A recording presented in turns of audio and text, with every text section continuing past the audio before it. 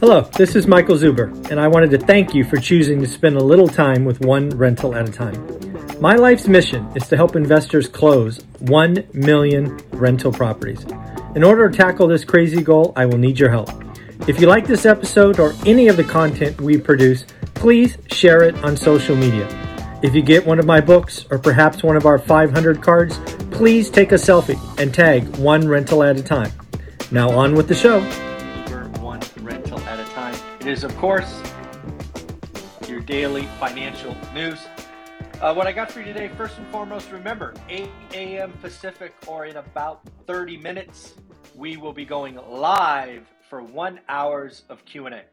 Typically, we talk real estate, economy, the Fed, things of that nature. Come join, come have a party. I will do my best to recognize everyone that joins.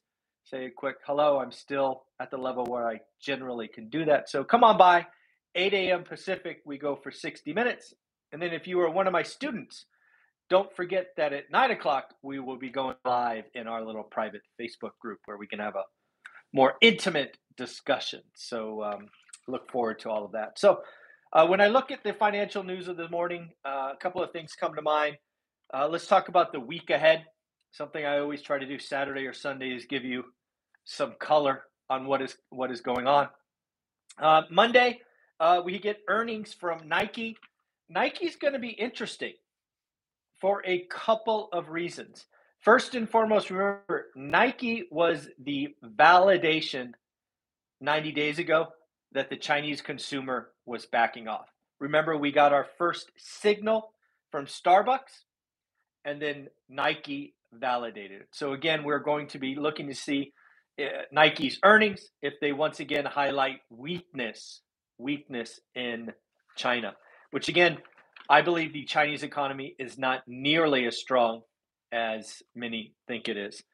Tuesday, we have NVIDIA's Investor Day, which is interesting. The chip sector has been getting hit a lot. It'll be interesting to see what they are talking about as far as backlog and delays and things of that nature, along with Adobe, right? Adobe is one of those cloud-based software solutions that's had a good run.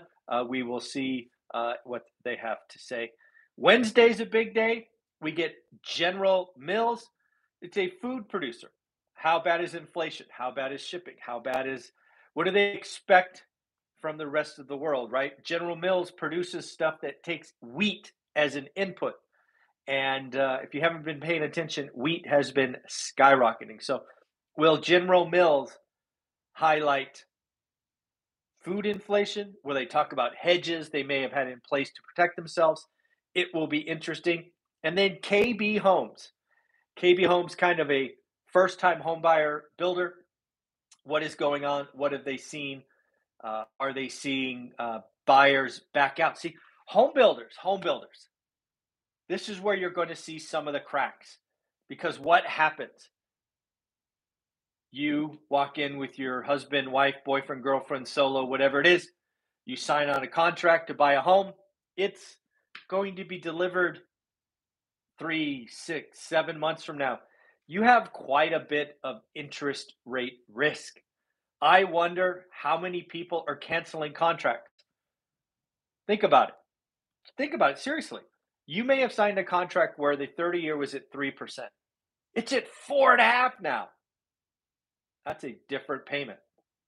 So again, it'll be interesting to see where cracks are in new home builders. I suspect it's a little early.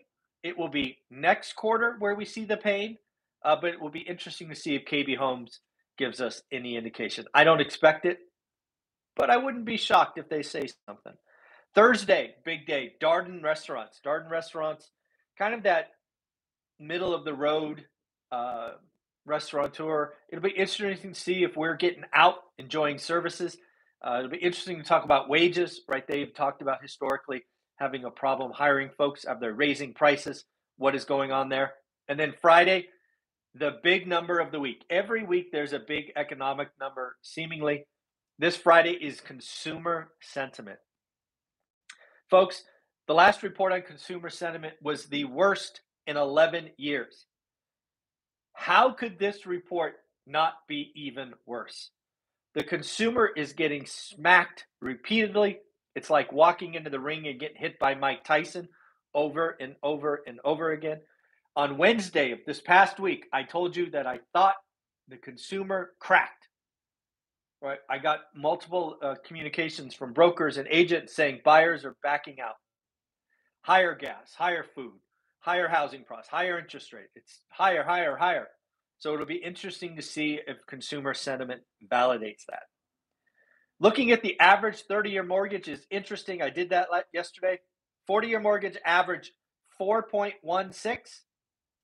First time it's over 4.1 since May of 2019. Just last week, I think it was 4.03. So still going up. 1 year ago, just for grins, 3.09%. I think it was Redfin, might have been Zillow, put out an article yesterday that said if you waited a year to buy your home, like for like, you are now spending 27% more to buy your home. I hope you did not listen to all of those crash idiots talking about this and that crash. The math was never there. The setup was never there. Sure, the price may be as high or higher than last time, but if you watch my channel, you know it is not price, it is payment. So if you took action and you found a good deal last year, you were sitting on probably 10 to 15% appreciation. And most importantly, you have locked in cheap money. So hopefully you did that. Hopefully you did not listen to the crash, folks. Looks like new home construction is something we're going to have to be looking at. We have now started the most new homes since 2006. New home construction went up 22% year on year in a pretty impressive 6.8% month on month. I want to call not quite BS, but I want to tie multiple points together. What is something we've been talking about with builders the last 6 to 9 months? If you've been on my channel, we've been introduced to this concept called dead days. Dead days, simply said, are days where there's no activity going on a house being built. In addition, we have heard about builders waiting for supplies, so they are laying foundations. If you lay a foundation, you technically have started the house. Even though if you lay the foundation now and you have no problems, no plans to start building the sticks or the frames, it still counts. So I suspect nobody has done the work to really realize we got a bunch of pads, we got a bunch of foundations, we have no frames. I believe much of this new home construction is simply economic reporters not tying together multiple data points. So we shall see. National Association of Realtors does estimate that the U.S. is short 5.2 million homes. Basically, over the last decade, we are short over 5 million homes. Yesterday, I talked about 2 Fed presidents calling for half a point rate increase. One was James Bullard, and I blanked on the second, so I made sure to write it down today. His name is Chris Waller. He is saying, these are his words, I am quoting, the data screams 50 basis point. Chris wants to front load multiple 50 basis point raises. And he says, we need to just do it and stop talking about it. Well, no joke, Chris. Where the hell were you 2 days ago or 3 days ago? Very disappointing. But it does look like our May Fed meeting, which is the next one. I don't know what the odds are. I'll go look them up. But it looks like the Fed is telling Wall Street 50 basis points is coming. At least that's what it feels like as of this morning. Again, I already talked about waiting 1 year cost you 27%. Think about that. You buy a house last year, it cost you $1,000 payment. I'm just doing $1,000 because it's easy math. Now you want to buy the same house, you're spending $1,270. Again, I hope you did the work. I hope you got your cheap 30-year money. and you were not swayed by people talking about crashes. People talk about crashes because it makes them money, not because it makes you money. Terrible. February housing numbers are out, kind of total statistics. 729,000 listings, that's of all types. That is down 27%, or no, down 25% year on year, and it's down 48% from 2 years ago. Pretty crazy. Fannie Mae is watching this channel, folks. It's pretty crazy. Fannie Mae is now calling for real estate transactions to fall this year. I keep telling you, we could have a housing crash, but it would be transactions, not price. Fannie Mae now is estimating 4.1% decline in transactions. Looks like credit cards are going up. Again, I am nervous about the consumer. Credit card balance now is $856 billion.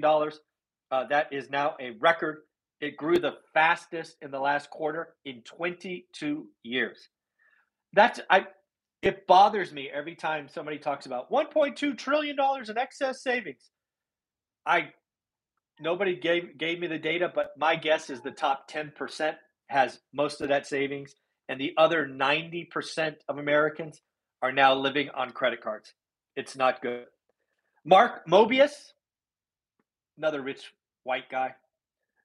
Mark Mobius is saying the Fed, in order to get ahead of inflation, will ultimately have to get the Fed funds rate, Fed funds, to over 7%. Can you imagine? I'm not saying that's going to happen. I'm just, in my head, when I hear crazy numbers like that, I go, oh my God, 7% Fed funds. That probably means the 2-year is 9%. 30-year money is probably 10.5. Crazy. Wow. Here's a question for you that you probably don't realize. What year, this is audience participation. Get ready to type a response. What year was the last time that the Fed funds rate was 6%? What year? Do you think we have to go all the way back to the 1980s and Paul Volcker? When do you think the last time the Fed funds rate was 6%?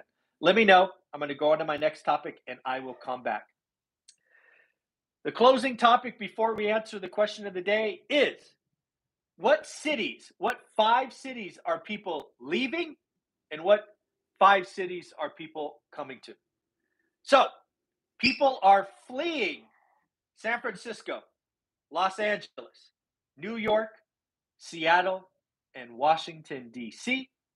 They are going to Miami, Phoenix, Tampa, Sacramento, and Las Vegas. Kind of makes sense. That's what we're seeing in the real estate prices, and appreciation makes a lot of sense. So now, the question of the day, what year was the Fed funds rate last at 6%? The answer, 2001. Mr. Greenspan, 2001. Yeah, that surprised me. If you would have asked me before I read that article, I would not have guessed 2001. Pretty crazy. Yep. All right, folks, remember, 8 a.m., we will be going live and answering your questions, saying hello, having a good time. Take care of yourself. Bye-bye.